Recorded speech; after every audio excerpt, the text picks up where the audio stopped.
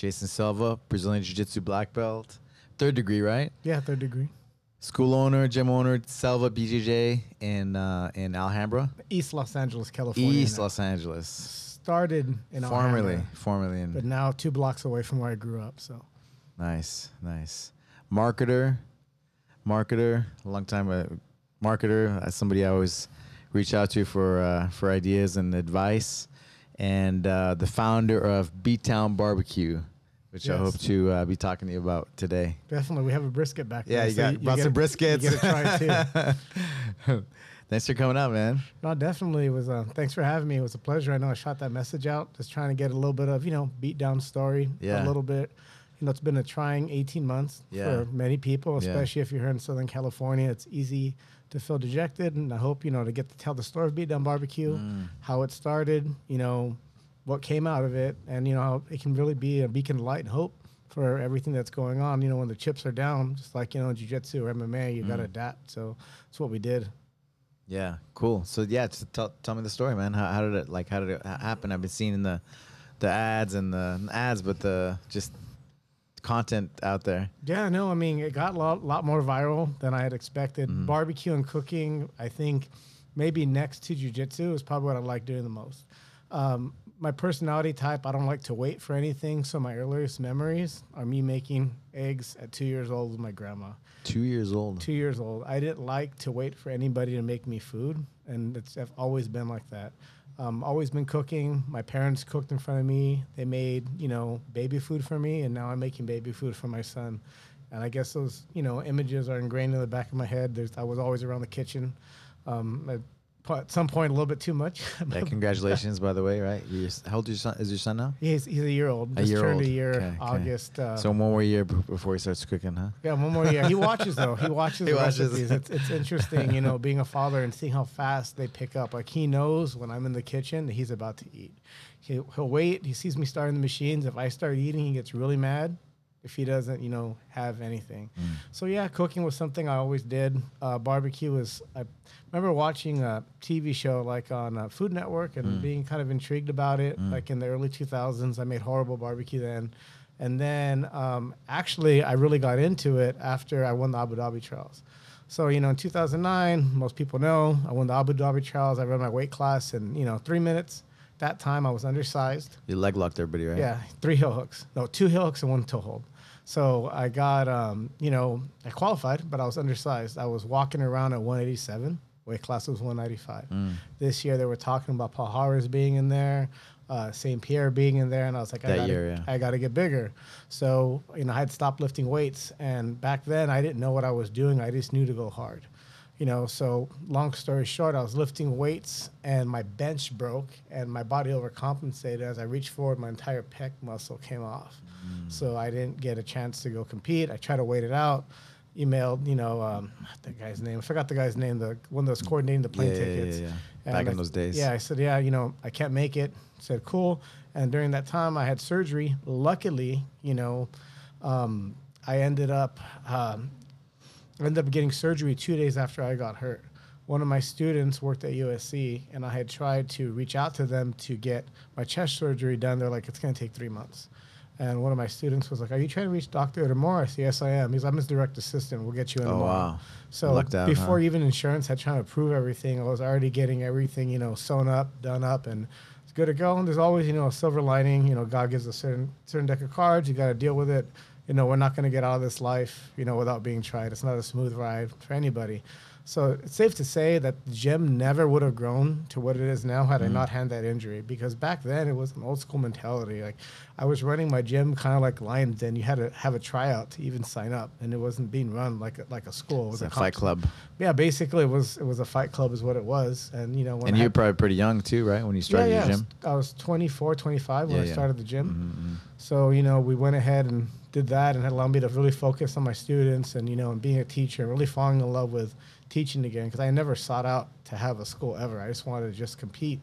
And what happened when I was, with Johnny Ramirez, he had me teach a class. I didn't want to do it. I'm like, all right, I'll help my coach. So let's go back in time. You grew up in L.A. Yeah. Where'd you grow up? East Los Angeles, right by Cal State, L.A., El Sereno area. Nice. And did you play any other sports or I did track and field, and I did musical theater. musical theater? Yeah. I was a good swing dancer, except for the dancing part. I was really good at the stunts, and we got second place in the state. Nice. I ran track. I did the 100 meter. 100 I was, meter. yeah, I was the Okay. fastest kid in school. Nice. Had the LA City record for like a weekend, and then someone went ahead and broke it. You know, so those were the only sports that I did. There was a fund for wrestling, but it was never like, it was just like a fund. There was no coach, so we never got a chance to wrestle. Yeah. In track, we didn't really have a track team. We were coaching ourselves. My practice was racing every Friday. You know, so I didn't get a chance to do that. But, you know, we saw UFC tapes. I used to get the VHSs, and we would do This is like, during high school? yeah, we did like underground fight club in the hallways during, you know, lunch break. Nice. And then you're like, I want to learn this jiu-jitsu stuff. Yeah, I wanted to learn jiu-jitsu. I remember telling my mom, there's this place. It's in Newport Beach. It's not that far. It's 50 miles. We can get there 50 minutes out, 50 minutes back, not knowing what was happening. So didn't work. And then I found a Submission Factory with Larry Landless. That's going back, way back. Yeah. I showed up one day and Tito Ortiz was training there. Referee extraordinaire, right? Yeah. It was an underground illegal fight club that was being done in the wrestling room at 9 p.m. when the school was closed. So that was my first experience. My first match ever was against, well, not ever, it was a training session against Charlie Valencia. He busted my nose open, and they just King of the old school King of the Cage guys. Yeah, and then Joe Camacho popped my arm out of place. That's how my first training session went, and I loved it. And you never looked back. Yeah, they got shut down, and then I found Johnny Ramirez, and the plan was I'm always gonna go back to Submission Factory and seeing this like little guy like really beat me up because at the time I was kind of big. I was like 210, lifting a lot of weights. But it was a fight club, like fight clubs thing. But But it was part of it, right? Part of you're like, I want to be Yeah. tough. I want to be, Exactly. I want to be like these guys. And then I found real jiu-jitsu, and then I never turned back. Then you found what? Real jiu-jitsu. Yeah, real jiu-jitsu school. How was that? How was that finding like real jiu-jitsu? Like, you know, because people like today and age, right? It's like it's hard to kind of see that, like the old school. It's cool because you got to be experienced that, right? But a lot of people now, like, you don't really see so many of that kind of training. You know, that's a lot of things are more professional now. Back then, the blue belt was a unicorn. A purple belt was a real unicorn. Johnny was a purple belt, and that was like being like a world champion black belt because it was a lot harder to get your belts back then. Well, Yeah. it was a lot harder to get your belts back then, and Yeah. finding real credentialed jiu-jitsu. And I remember him mounting me like, how the hell is this? Where was his gym? Was it called New Breed back then? No, it was East Los Angeles Brazilian Jiu-Jitsu. East Los Angeles. That's why the back of BJJ. my shirt says established in 2001 because I kind of feel that I'm carrying on that lineage. We went to Santa Fe Springs, but we were literally, our mat space was a little less than half the size of this room. And we had a little corner of a kickboxing gym, and we had great times. I got my blue belt in 10 months. You know, we were just competing, and those were good times. You know, you don't need a big gym Yeah. to get good. Yeah. It was a lot. It was interesting watching that transition, and then now seeing the commercialization of jiu-jitsu. Yeah. And the involvement, and there's good and there's bad with it. I think it's great that, you know, more people get involved with it and they're able to do stuff, but I kind of feel a little bit of some of the they say that the root style training gets lost. Like, Johnny, so you guys are in East LA, and then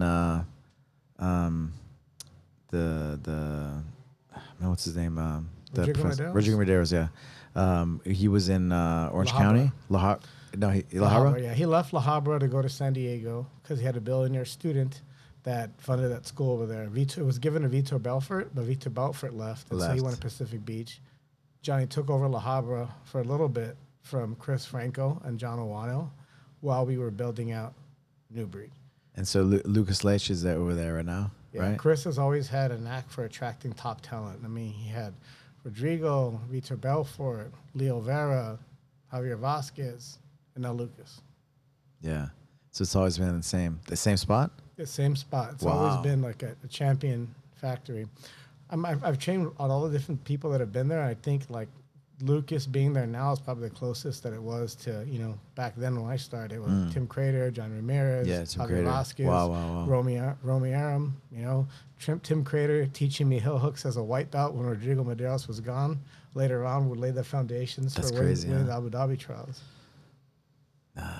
Damn. Yeah, but that injury. Because I was wondering how the Checkmat affiliation started with you. Oh, well, it's because It's- Owano always brought people down. And I'm gonna get into something I think that might help be instructive for a lot of people for jiu-jitsu, if that's okay. Yeah, I know of we course. talk barbecue. Yeah, but I yeah, wanna for sure. transition It's all to this. intertwined, right? Yeah, right. It is. It's beat down.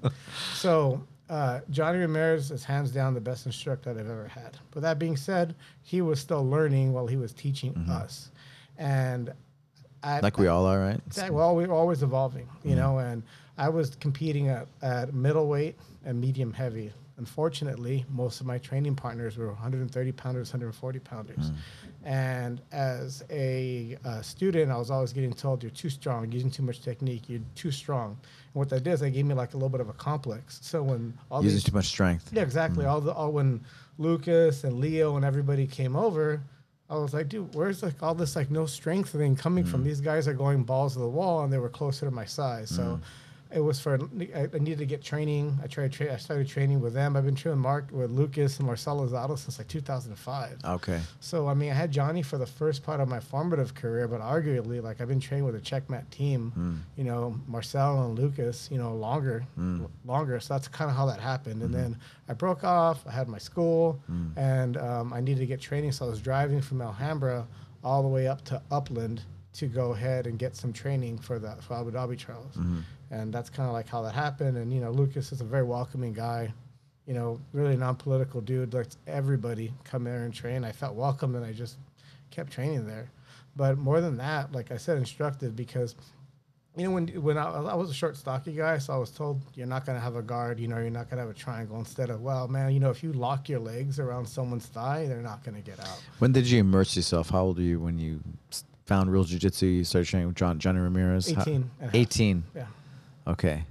And so you went all in. You're, you know, what was your mom saying, for example? You can't make money doing wrestling while you're dropping out of college. Everything I do, I'll go all in. We'll get to that barbecue story, how I went all in too later on. But I just went all in. I fell in love with it. I knew that's what I wanted to do. I never thought I was going to have a school. I thought I was like going to compete, you know, maybe fight like a little bit of MMA, or I would do another job on the side while being able to train jiu-jitsu. But everything I did was around funding the jiu-jitsu journey. And what kept you going? What kept you going? Why didn't you stop? I wanted to get a black belt. Yeah, I wanted to get a black belt, and I wanted to win the Abu Dhabi trials. Those were my two goals. Like I saw Marcelo Garcia. I saw these Japanese people doing leg locks, and that's what I wanted to do. Right on. What was it like getting your black belt? It was a little bit bittersweet, because I felt like it took a little bit too long, like the chest injury, you know, that I have. But you know, it was great. You know, how long was the process for that injury? 18 months for me to be able to come back. But the reason what made it special for me is that I got my blue belt, my brown belt, and my black belt with Rodrigo Medeiros. Johnny promoted me to purple, but because he was under Rodrigo, I remember I was about to get my blue belt. I wasn't quite sure if I was ready, and Rodrigo's like, "No, you go ahead and get ready." And, you know, he promoted me to blue, brown, you know, and black. So even though he was mentoring me from afar, he's always been, you know, a mentor toward me. And, you know, he really helped a lot of my promotion strategies and promotion, some of my teaching ways. Like, remember he was saying that when you promote somebody, it's not some instructors like to promote only when they think you're going to win a title at the next level. And he says he likes to promote people when he feels that they're ready to learn at the next level. And like, just like water, they're going to rise to that level. He says he promoted people to black belt that weren't ready. My friend James got smashed, white, purple, brown. And I never remember him winning anything. I just always remember him losing. Goes and wins brown belt worlds at adult. So you never know when your time's ready. So it's all about keeping people the journey, because if they leave, they're never going to reach that end. That's good you say that, because people get, because I didn't win at white belt, I'm not going to win at the other belts, or, you know, they think that, right? But yeah, it took Monique all the way. Like Saul Rivera, who's my favorite. I think he's my favorite competitor of all time. You know, he told me he didn't win anything until black belt. Yeah, I didn't place in an IBJJF tournament like Worlds or Pans until black belt. Monique didn't win Worlds until, you know, brown belt. You know, it was just, I remember like it was always, I used to call it the Cal State Dominguez curse. I would show up and I would flop. Couldn't place at anything. And then, you know, I go a black belt and I get like 2 medals right away at adult. So you never know when your time is. So going back to that moment when you got your black belt, what was going through your mind? Like, you know, emotions, like all the years, all the injuries, all the ups and downs, right? I like getting it over there in Pacific Beach, because it's always been like a second home or a second family. I don't know if you've ever trained at Rodrigo's school in PB, but it's like I didn't, but he's always been so cool, and, you know, I felt very like it feels like family. Family, yeah. Even though he was Carlson Gracie, I always felt like he was he was cool. He was different. Yeah, Not different, but more like warm and a little bit more personable. Personal, than some yeah, of the personable. Other Carlson Gracie guys. Yeah, exactly. You know, and it's Well like said. little Brazil. People from other teams have always mixed there. He's always had an open mind to mixing wrestling Rodrigo. and leg locks. And he's one of my opinion, one of the more technical guys. Yeah. You know, from that team. So being able to basically like come back home and get the black belt there and have that culmination of That's awesome. everything was. It really meant a lot. I wouldn't have wanted to have it, any other way. Just be there at home and get in the warmth. And I know I could walk in there right now, and I haven't been Was there. Johnny was there too? No. Oh, okay. That's a different set Okay, story. it's okay. It's okay. Yeah, It's cool that you give him credit. You know, Oh, always he's, now, yeah. my style, my formative style Yeah. happened at white belt. Those basics for white to blue. He took me as far as he could for that Yeah. level, Yeah. and then getting to that next level. But I still ask him questions to this day. I'll Yeah. reference, hey, dude, like, what do you know about this? Because guy's an encyclopedia. Yeah, he's smart, Like, man. he I was- knows yeah. a lot of jiu-jitsu. Yeah. Like even Lucas and Marcel, they'll all give him credit on his Yeah. depth of jiu-jitsu Yeah. knowledge. I really feel that class of wipeout, we really got the best Johnny. Yeah. Like Yeah. I've never seen him teach like that ever. So Did you cry when you got your black belt? yeah, I teared up a little bit. It was really emotional to finally get there because there was a lot of drama. I'm not going to get into this podcast of people preventing me from trying to get my black belt, calling stuff in to prevent the promotion. Oh, yeah? There's some of that jiu-jitsu gossip. Yeah. They didn't like it when I opened up my school. They were people that were. That's right, that's right. I remember that, I yeah. got dojo stormed by 5 black belts when I had a purple belt. This is not. Yeah, because you were young and you were like, you were young. I remember that. I remember because I'm friends with everybody, right? So I can remember a little bit of that. I didn't know all about it, but I heard, you know. They got heel hooked. What's that? They got heel hooked. We had people undercover black belts dojo really? storming, like, oh, I just want to train, and then they go and beat up a couple of my guys, and I was in pretty good shape. Yeah. I still am now, but I was in good shape then. And I had to defend myself. It was like dojo people storming doesn't happen anymore. But this was I had to defend Come on, man! You got myself. the tail end of it, you know. Yeah. You should- 2007 You're was blessed, still- man. You got the tail end of the Fight Club yeah, experience. 2007 was still real enough. Maybe it's they right dojo at stormed- right at the end, you know. and now no one's gonna dojo storm. They're gonna call the cops. So Yeah. What? Yeah. So you said you cried because you remembered all the memories. So yeah, tell me well, more, man. what a lot of people don't understand about jiu-jitsu is like whether you win or lose, you're always bringing out the best version of yourself. You're coming to train, you're trying to be the best version of yourself, and I really feel that, when you get to black belt and you think about, I think most black belts will resonate with us, like all the opportunities missed or lost that go along the way, all the relationships that get built and all the relationships that you lose. It's a hard journey. It's very easy for people to get up. Work gets hard, relationships get hard, money gets hard. Yeah. But to be able to still contact, I think it's something that separates, jiu-jitsu from other martial arts, just the amount of time that it takes to get there and the amount of work that you need. So I mean, that was an emotional experience, for me. I dropped out of college, and in order to pursue this jiu-jitsu thing, because it felt right. So to finally get there and get the black belt, technically like second degree, second generation. I mean, Rodrigo Medeiros is first generation, and I'm under him, second generation. Carlson Gracie black belt, was amazing. And to be there as part of that lineage, and finally get that culmination and that recognition was awesome. Yeah. And that's something I try to tell my students that that a lot of people never make it, and it's not their fault. Stuff happens. Wife, kids, job, moving. It's very easy to talk yourself out of not showing up. To that 1 hour twice a week. Going in the talking about your mom, for example, she's like, you're not gonna be able to make money with this wrestling stuff and things like that. And so when did that shift, or when did she see that it was good for you? When I started the school, I had a background in doing loans and sales, and then in 2007, I kind of saw the writing on the wall. I was like I said, I'm very impulsive. Like that's all you're doing all day. You might as well. Yeah, well, and that wasn't so much that. I saw the writing on the wall that stuff was about to collapse. It was July of 2007. Oh, okay. And I was talking about I want to open up a school in August in 2007. I'd already prepaid a year of my lease. And that also cost me a lot because the city didn't let me open. I lost 6 months Oh, wow. of my lease trying to open up. I almost lost it all. I got a good deal on the lease. I negotiated like half price and gave the guy $36,000 It's up a lot front. of pitfalls, right? Yeah, but the good thing is that that whole experience with opening up in Alhambra, they're a very difficult city to work with.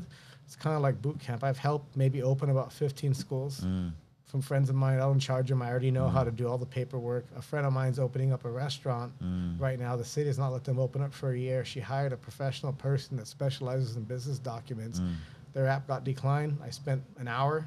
App got approved. Yeah, there's nothing like experience, right? Yeah, experience is the best teachers. Experience is experience. And losing or making mistakes, right? Oh, mistakes are the best. I have way more L's than I have W's in my life. Yeah. Falling on my face lots of times. Yeah, right on, man. That's cool. You know, how many years? What year did you start training? I started training in 2001.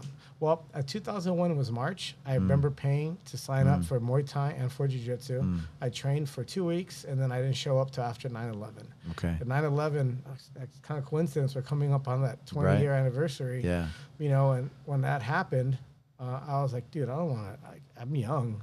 I ran a little franchise of an alarm security company, Edison. I used to door knock in Compton to sell people alarm systems. I had a friend that knew someone that worked in the police force, and they would let me know when someone's neighborhood got broken into, and I would be there. Hustling, huh? You were 18 years old, hustling, knocking on doors. Yeah, exactly. Knocking on doors in Compton. In Compton, and it wasn't that overtaken. It wasn't what it was now. It's a little bit more dangerous. But I remember going there, hustling, door knocking, canvassing neighborhoods. It was a great experience for anything. If you humble yourself to knock doors, you know, you're gonna go ahead and be able to pretty much handle any sales job. So I did that, and then I had like $10,000 saved up. 9/11 happened. I realized life was short. I remember driving back from LA Fitness and listening to Big Boy on the radio talking about the Twin Towers went down. I was like, dude, screw this, man. I'm just gonna go train. That's what I want to do. Like, anything could be gone at any given moment. Yeah. You know? Yeah. And I changed my career completely. I went from a commission salesperson to a dishwasher at Denny's, because I reasoned to myself that if I washed dishes, I could get free food. I don't want to rely on my parents because I was in the kitchens. My dad was a custodian, you know, growing up. He came here from Nicaragua, not speaking English, but he was 12 years old, and by the time he was 13, he already had a language mastered and won some national level essay contest. Wow. So that, I think that's kind of where my drive comes from to do stuff. So yeah, I wanted to work in the kitchen. What does your mom do? Teacher. They're both educators. My parents are teachers. Yeah, that's what they both did. But my mom's family, they actually go back to like New Mexico. We can trace them back like 18 generations, the Salcido side. You know, so yeah, and then I did that, and I wanted to go ahead and work in the kitchen because I was fast. I could make my own hours. You know, they always needed dishwashers, and that's kind of where I cut some of my culinary teeth, working, you know, on the line in a diner at a Denny's, and it was great because when they have chicken breast there, they're in the warmer, and they never all get used. So I would get my meal prep right there: chicken breast, rice, salsas, and I did that all the way through like purple belt because I was able to get free food working in kitchens. So you don't have to eat at home or whatever. Yeah, I just nobody wanted a dishwashing job. Even back then, it was hard to find dishwashers. It was, you know, excuse my language, but a shit job for most people. But I didn't care. It was easy. It allowed me to train. That's all I cared about, was being able to train. You got your black belt, and so what year did you get your black belt? 2011. 2011. End of 2011, yeah. Yeah. Right on. You had your school already, and then right, the struggles with that, right? Everybody thinks, oh, it's maybe some people make it look easy, but it's like, oh yeah, there's been. I mean, you were getting Dojo stormed, you know. I was getting and I kind of like that. Like in the beginning, it was cool. It was Dojo storm. I mean, you're like, how old are you? You're like 22 or something? No, I was like 25, 24. Actually, let's see.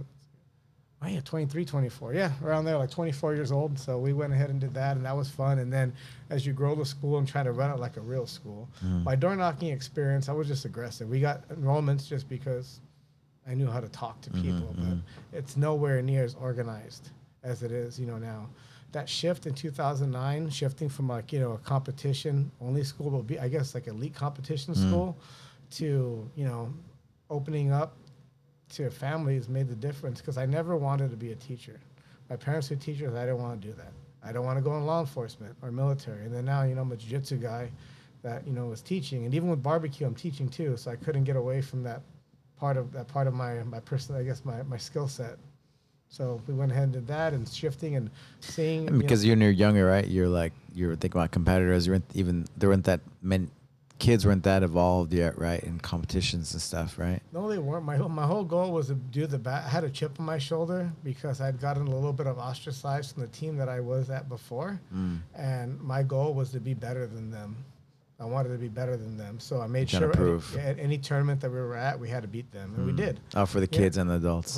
For any tournament we went to. You know, North America was brand new back then. I remember I took some students over to U.S. Nationals. I was a purple belt, and all my white belts won. We won all 6 of them. I mean, I'm sorry, 4 of them won golds, and I felt vindicated. You know, but looking back, like I probably lost so much business just trying to make the school ready for those white belts. But it was good times. And what shifted your mindset to like, man, I gotta run this thing like more professionally, and you know, did you think about you wanted to be able to like have a family in the future, or was it just? Well, yeah, I did come upon some new responsibilities, you know, that I had to deal with, and then just getting injured made me realize I have to shift. Like this competition stuff isn't going to work. And fortunately for me, I had some great people that were loyal to me that helped run the gym while I was able to find myself and work on that. Chris Wolford, Noah Tillis, you know, who I've known since he was a little boy. I used to take him to his pancration matches. Ben Trivu, those people all really stepped up for me, you know, to allow. And Johnny too, during that time, he came out, you know, and he helped. And he gave feedback when I was first starting up the school, and I've always been able to reach out to him, you know, for advice. So, you know, those people really helped during that time while we started to get the shift. But it wasn't until I started talking to Marco Savalon, Lloyd Irvin, and some of those other people that I was really able to see like how a martial arts school was, you know, supposed to be, you know, run. You know, that made a big difference of changing it and making it for families. Yeah. Because you want it to be for everybody, right? Not just like one group of people. Everybody can benefit from it. When I got hurt, I got to think about like what the number one benefit of martial arts was, and like, you know, what did it do for me? What did I learn about myself? You know, I learned that I'm determined. I learned that I'm giving, and I learned, you know, that I liked helping people. And you know, how am I gonna help other people decide that? Because I really think that it's easy to get caught up in, you know, the flashy submissions and the fighting, but it really is a martial art. We're all given a certain deck of cards, body type, and we have to, you know, interpret that art in our own style, you know. And I really think that your true personality comes across on the mat. And when you're getting ready for competition allows us to see, you know, the best versions of ourselves. Even if you lose, you're still going to be a better version of yourself. And I think that, I mean, back then I thought things were getting soft for kids, you know, for as far as like, you know, participation trophies. And I always thought for kids it would be great because they're able to get instant feedback, what worked and what didn't work. And I had a student come in with one leg and not feel sorry for himself. We used to call him half guard. Half guard, no way. Yeah, cancer patient. He'd beaten cancer 5 times, and he was there to be an example for his son. And really seeing, you know, Larry, you know, do that, like it gave me inspiration. I was like, man, this guy motivates, you know, me to be better. So we're always learning, always trying to be a better coach, you know, for our students, especially during this past year, 18 months. You know, anybody that really wants to train, you know, they found out what's important to them, and people that were on the fence, they found out what's important to them. But it's kind of like I guess a rebirth. You know, people that really weren't about that training life aren't here anymore, and people that still are wanted to do it are here. Yeah. You know, things have never been so smooth at the gym, believe it or not, as they have been right now. Oh, I was going to ask you how it's been, you know, the last couple of years with the, you know, pandemic and everything. Yeah, I mean, jiu-jitsu, right? The opposite of social distancing. Yeah, I mean, like, you know, definitely. I think that the past, honestly, like I was really shocked at a jiu-jitsu school because when the pandemic first happened, as you know, I work with Ed and Scott, you know, at CHIP, so we get access to cancer, different hospital. kind of some scientists. We have one of the guys that's on our scientific advisory board used to help run the infectious diseases area of the NIH. So I'm always able to hear, you know, feedback that you're not necessarily getting on the news. And in the beginning, I wasn't sure what was going to happen. I said, well, you know, we had to shut down for a little bit because, you know, was trying to go and keep things safe. Right. And then I was shocked that a jiu-jitsu school somewhere wasn't part of like a super spreader event because, like you said, it's opposite of social distancing. I really wasn't worried about jiu-jitsu person like actually getting taken out. I'm sure there are some people that got hurt, but I was positive that some kid at some school somewhere was going to take it back home to grandma, and that kind of like, you know, it didn't happen. You know, much like yourself, I have people there that are on visas, and if they don't fight, they get deported. Yeah. You know, so we had to keep things, you know, going for them, and we did stuff, you know, within guidelines and compliance. We're in a small little corner of East Los Angeles that nobody, really cares about. But as we've gotten into like this next wave of students, we have a leaner staff. Monique and I are meeting all the people as they come in because I want to be selective about the people that enroll. I'm not just trying to enroll a bunch of people. Like we have a waiting list. You have like 50 people to get in the gym. We're only letting a few people in at a time just because there's like an interview process now, for them to show up and make sure that they do want to be part of this family, that they're invested in themselves just like we're invested in them. So it's been pretty good, rebuilding the gym and getting to meet everyone from the ground up because prior to pandemic, I had like 25 staff members. There were some students I never knew, parents that I never knew. Now we know everybody. Now it's tighter, huh? The group. Yeah, I think Monique and getting pregnant did that too. Like it brought a lot of the students together around our son Seferino. It's a family. Your son's name is Seferino. Seferino, Gary Salva. Seferino is my wife's grandfather, and Gary is her late father. So Seferino, Gary. Yeah, Salva. So yeah, everybody kind of like came together with that. I felt like it was a glue that held us together. You walk in the gym now, he's sitting there watching class with his little jumper, very into it, and it just brings a different vibe to the gym to what we had before. Yeah. So. I feel the same with it's brought us together closer, the team and just our community. Like just because.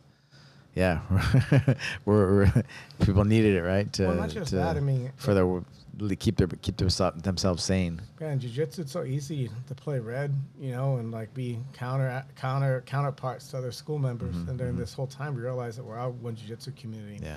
The biggest place I noticed that was during competition training over at Lucas's. And before, how it gets Brazilians get cliquey. They go on their side of the mat. Americans go on their side of the mat. But when this whole thing happened, like everyone came together, all that little cliquiness just kind of abolished itself. We were all there for the banner of jiu-jitsu, and that's it.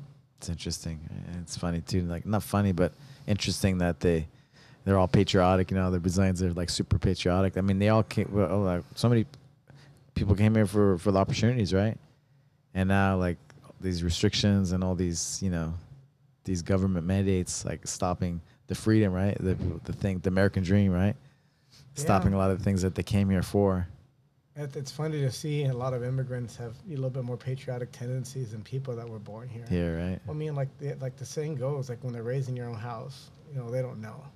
It's just interesting. Yeah, a lot of them are very patriotic and are into their freedoms and making their own decisions. And yeah. Have you seen any of the Brazilian videos from this last week, the Independence Day in Brazil? No, I didn't. Like packed, like all the cities. Yeah, my phone was thrashed. I was pretty much off of social media for the entire time that I was at the event in Reno. We were there from August 31st up until September 7th. That's over a week. Wow. Yeah. It was a little bit over a week. Wow. So let's talk about the Beatdown Barbecue. Yeah. So how did they go? How did that start? And what's the goal? It all goes back to jiu-jitsu at the end of the day. Right. That was another big learning that I had for myself. Like I used to have kind of like a chip on my shoulder. Wrestling, American martial arts, and I never really thanked jiu-jitsu for what it gave to me, but it did. It gave me the school. Met my wife there. Got my son out of jiu-jitsu. Beatdown Barbecue, and my whole lifestyle is dedicated to the art of jiu-jitsu. So that never happened. We might never be having this conversation. So in 2009, when I hurt myself, I got into two hobbies: beer making and barbecue. Beer making. I was making barbecue. I turned my gym into a mini brewery. I wasn't selling beer, but I was making beer over there. I gained like 30 pounds. I had to give up one of them. That's right. You were lifting weights, huh? I was lifting weights. I was eating beer, making beer and barbecue. So I kind of learned it was a hobby. Did a little bit of catering. Like I said, I always liked to cook, and then that kind of fell out. So about 2 months before the pandemic, this is actually a Alberto Crane exclusive. I've never shared this portion of the Beatdown Barbecue story because I didn't want to have like. I didn't want to give this note tip, but I'll go ahead and share it. So 2 months before the pandemic, a student of mine tried committing suicide. It was one of the kids that had been in my class since he was, 10 years old. It was more of a cry for help, suicide, overdose on pills, and they called up his grandma. And this time he's like 19 years old. So I said, hey, you know what? He always wanted to be a chef. So I said, hey, why don't we go ahead and do some barbecue together? We'll come together. We'll split it down the middle. I'll buy all the equipment. So I reached out to my barbecue competition friends, bought some smokers, set everything up. Kid being a kid, he disappeared on me. It ended up having a good story, good ending. He got a job. He's working as a sous chef somewhere, so it worked out okay. But dealing with teenagers, I got left with all the equipment. So I said, all right, we'll go ahead and do that. My kids' team needed some more gear. They were good at winning, but they didn't have patches on their gis. We didn't have a machine for a heat press. I said, hey, let's do a barbecue fundraiser. So we did that, and it got kind of viral. I remember that. I remember that first day. Yeah. The first It was event. we did that. It was barbecue fundraiser. I was like, okay, cool. So I'm gonna start doing this once a week, once every other week. And then the pandemic hit, and I was like, oh dang. So we had a couple options, like, you know, much like yourself, we had different options. Like, what kind of leader are we gonna be? Like, I'm fortunately and unfortunately, like, I thrive under wartime. I like being stressed. You know, so I was a wartime leader. Brings out the best out of you. Yeah, I realized I had to be a leader, you know, for the students that were there, and most for the instructors. A lot of them had no other way. They weren't going to qualify for unemployment. So I said, okay, we're going to have to start doing barbecue for real to pay the bills. I could shut down, could maybe apply for some loans, but, you know, I told all the instructors got together, and I said, I'm going to do this for you. We're a family. We either thrive together or go down together. We'll ride this ship until it burns down. So I started selling the barbecue, and then it started getting really, really popular.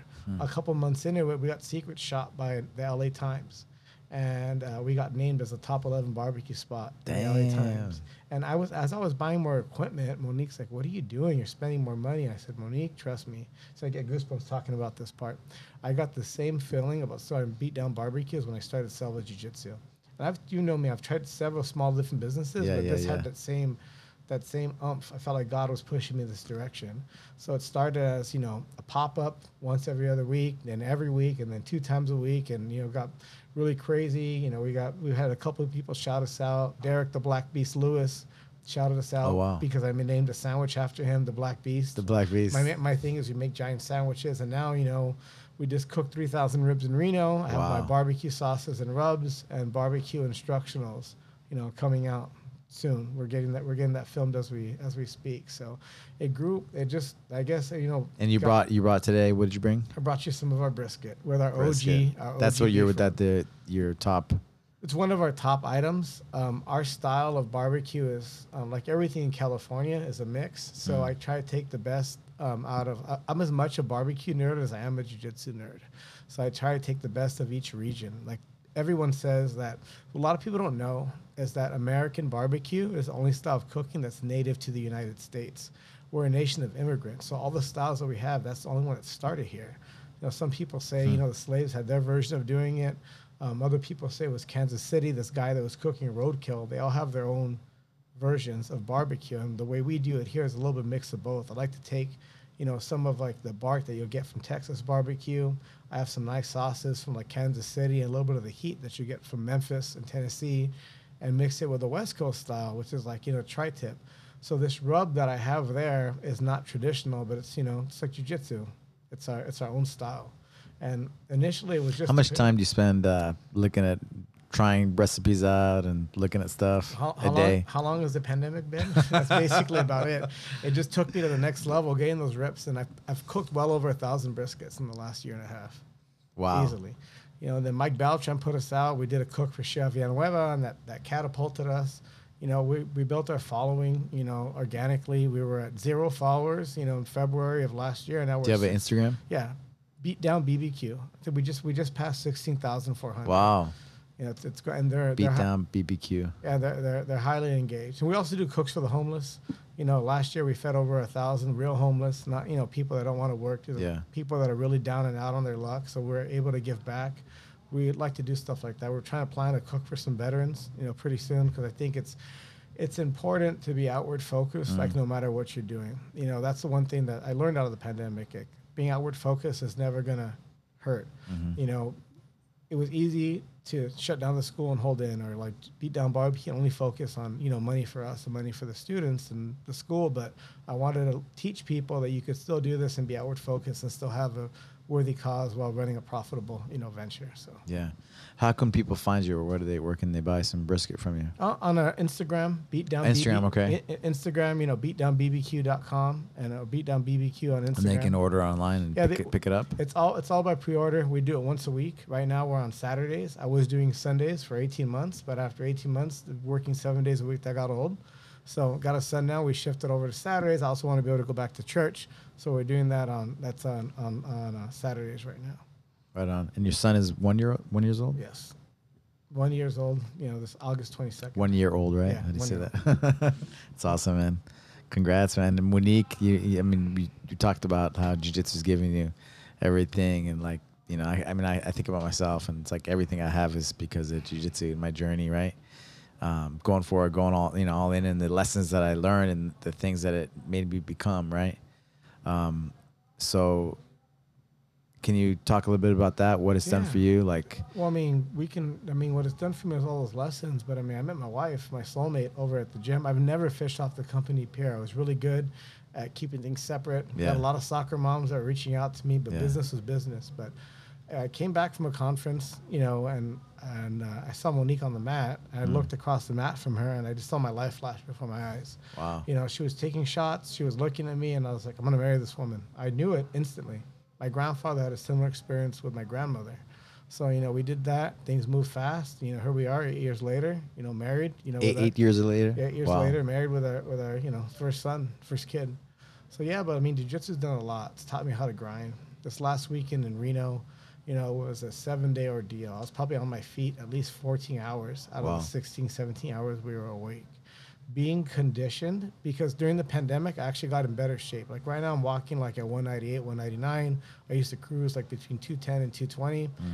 It got wartime for me. Like I was like, stuff might go down. I need to be in good shape. Being fat's not good. So I slimmed up.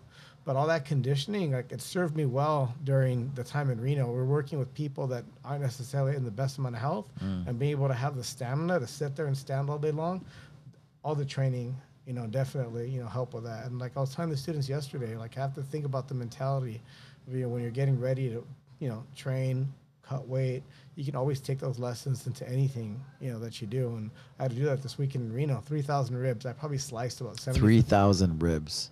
Yep, 3,000 racks of ribs. We were getting up at 5, 6 in the morning, cooking loads. What's 300. the event? What's the event like? So it's called a Nugget Rib Festival. Like I said, I'm pretty new to the barbecue world. It's been going on for 34 years. There were about 600,000 people in attendance during that week. They come out every year. It's the biggest barbecue vending event in the world. I was invited by some friends of mine who are high-level barbecue competitors. It was their first time vending. It was kind of cool because they don't have vending experience that much. And I had a lot of vending experience. So it was good to mix everything together and, you know, show them how certain things get done, working on the line. Going back to, you know, being a dishwasher and working in Denny's, like all that stuff like came into play. It was interesting. It was a very grueling event. It was the hardest cooking experience I've ever had. It was felt like I was doing my weight class in 2 opens. Relating everything back to jiu-jitsu. I want to ask you one more time, like what your vision is, what your goals, where you I didn't get to finish on the Beatdown Barbecue. What your goals are, what your vision is for that. Yeah, so my vision for Beatdown Barbecue is, you know, I want to take it as big as I can. I don't want a restaurant. I've worked that before. It's going to be its own line of unique, you know, rubs and sauces. We have our first sauces coming out, should be here in about 10 to 12 weeks. Like everyone else, the sauce people can't find people to work during the pandemic. So even though the recipe's packed tight, that's going to be coming out, our local better, the barbecue sauce, and also instructionals for people. So it's, you know, I have my product, and bbqforbeginners.com is the website. Should be coming out with our first instructional pretty soon. And much like jiu-jitsu, we had to adapt that. So I put a message to my followers, and I asked them what the number one thing was that they wanted to learn. What do you think it was? How to do it? Yeah, but how to do it if you don't have a barbecue grill and if you live in an apartment.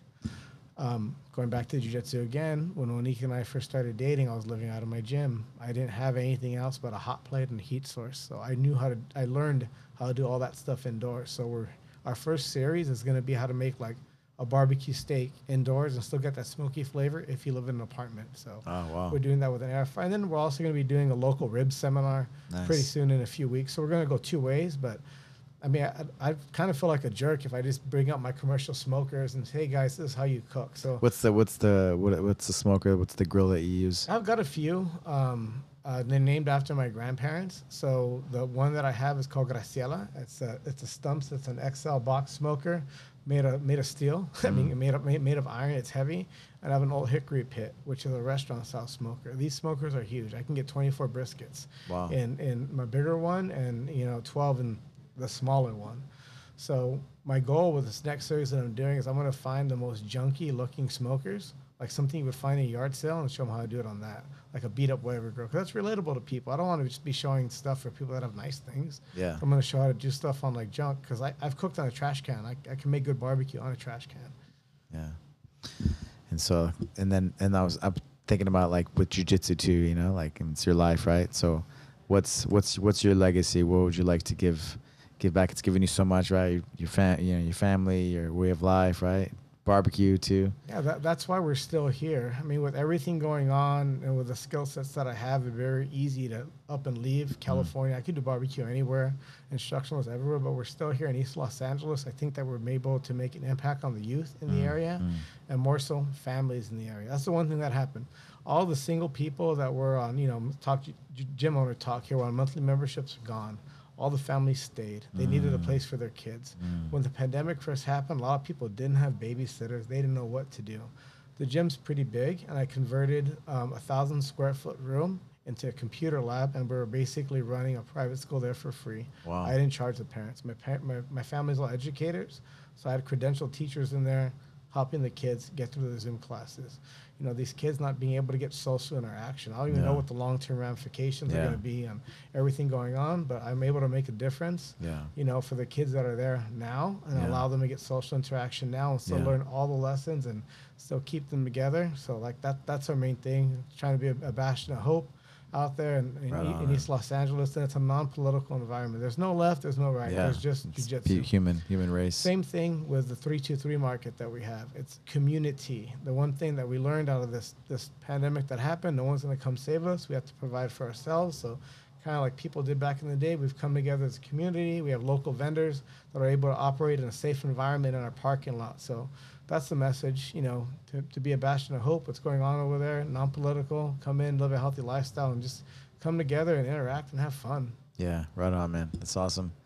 Yeah, barbecue, the combination, right? Barbecue, jiu-jitsu, family, right? Yeah. And people always remember my students, you just open a barbecue shack with the jiu-jitsu school. No. It's too complicated. Yeah, no, I don't want to separate those things. Yeah, but with meat prices going the way they are, the rubs and sauces are going to be great because I kind of feel that, it's going to be more difficult for restaurants to survive and if there's like, I hate to say this, but there's like another lockdown or something like that, people have discovered new hobbies. I wasn't going to do instructionals because like I learned a lot on my own. I went on YouTube and experimented, and there's good information out there, but people want it packaged, for them. So it was a request from a lot of our followers, sending us messages that we're putting together the instructional. So we'll see where it goes. We just finished getting Beat Down Barbecue, go through the trademark process, and we'll see where it lands. We have Beat Down Coffee, coming out also. So it's kind of cool to be able to bring the martial arts brand, together, with the barbecue world and show them that you can do both. There's no reason to separate it. You mentioned like you like people leaving California and things like that. What makes you're like, I'm not leaving. What makes you want to stay connected to your community? Well, one, my parents are here. Like, everyone working at the hospital, realize, the life's short. And everyone that's there, they always talk Chips about Hospital. Chips Hospital out there in Playa de Tijuana. They always, cancer patients. Yeah. There's always, people that wish that they had a day longer with their mom, day longer with their dad. And things are difficult now, but my parents have sacrificed a lot for me. They're getting older, so I'm here to sacrifice for them too. That's why the gym's so close.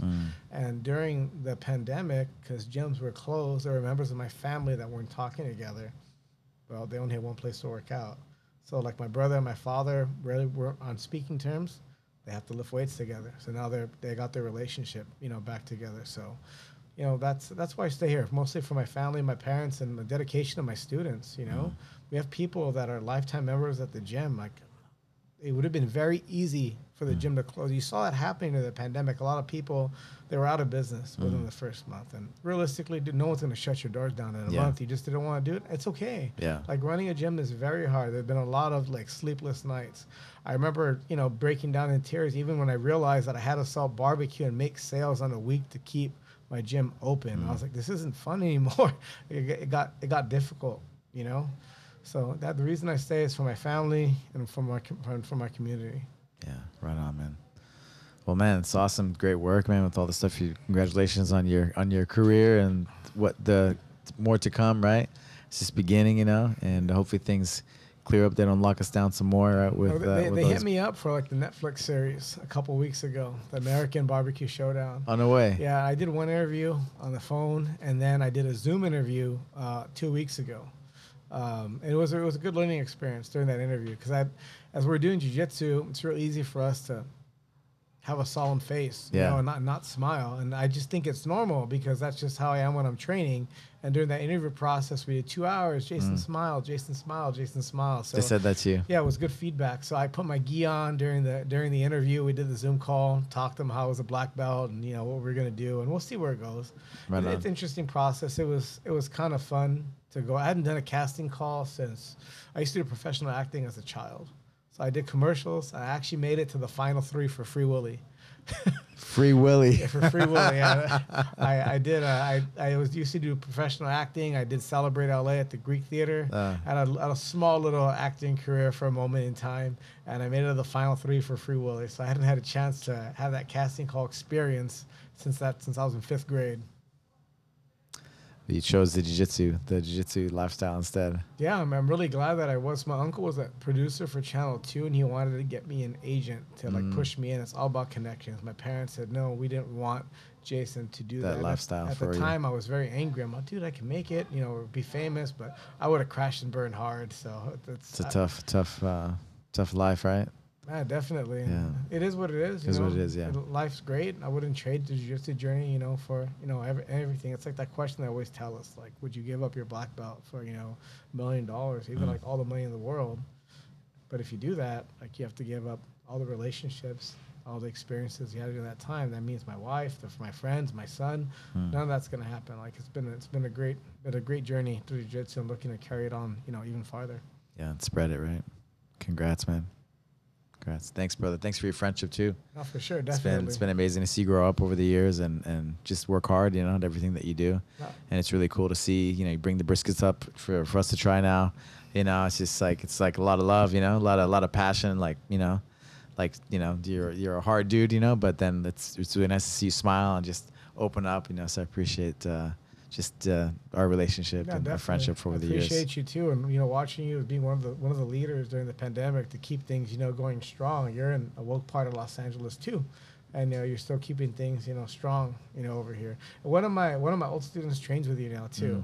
Salvin Mendez. Oh, Salvin. Okay. Yeah. He's a lifetime member at the gym. Oh, nice. It made it difficult for him to make it out there. So he's training here with you too. Oh, and he has nice. a lot of good things to say about the training here. Nice. So. Good. Glad to hear that. So Salvin, when you watch this. Yeah.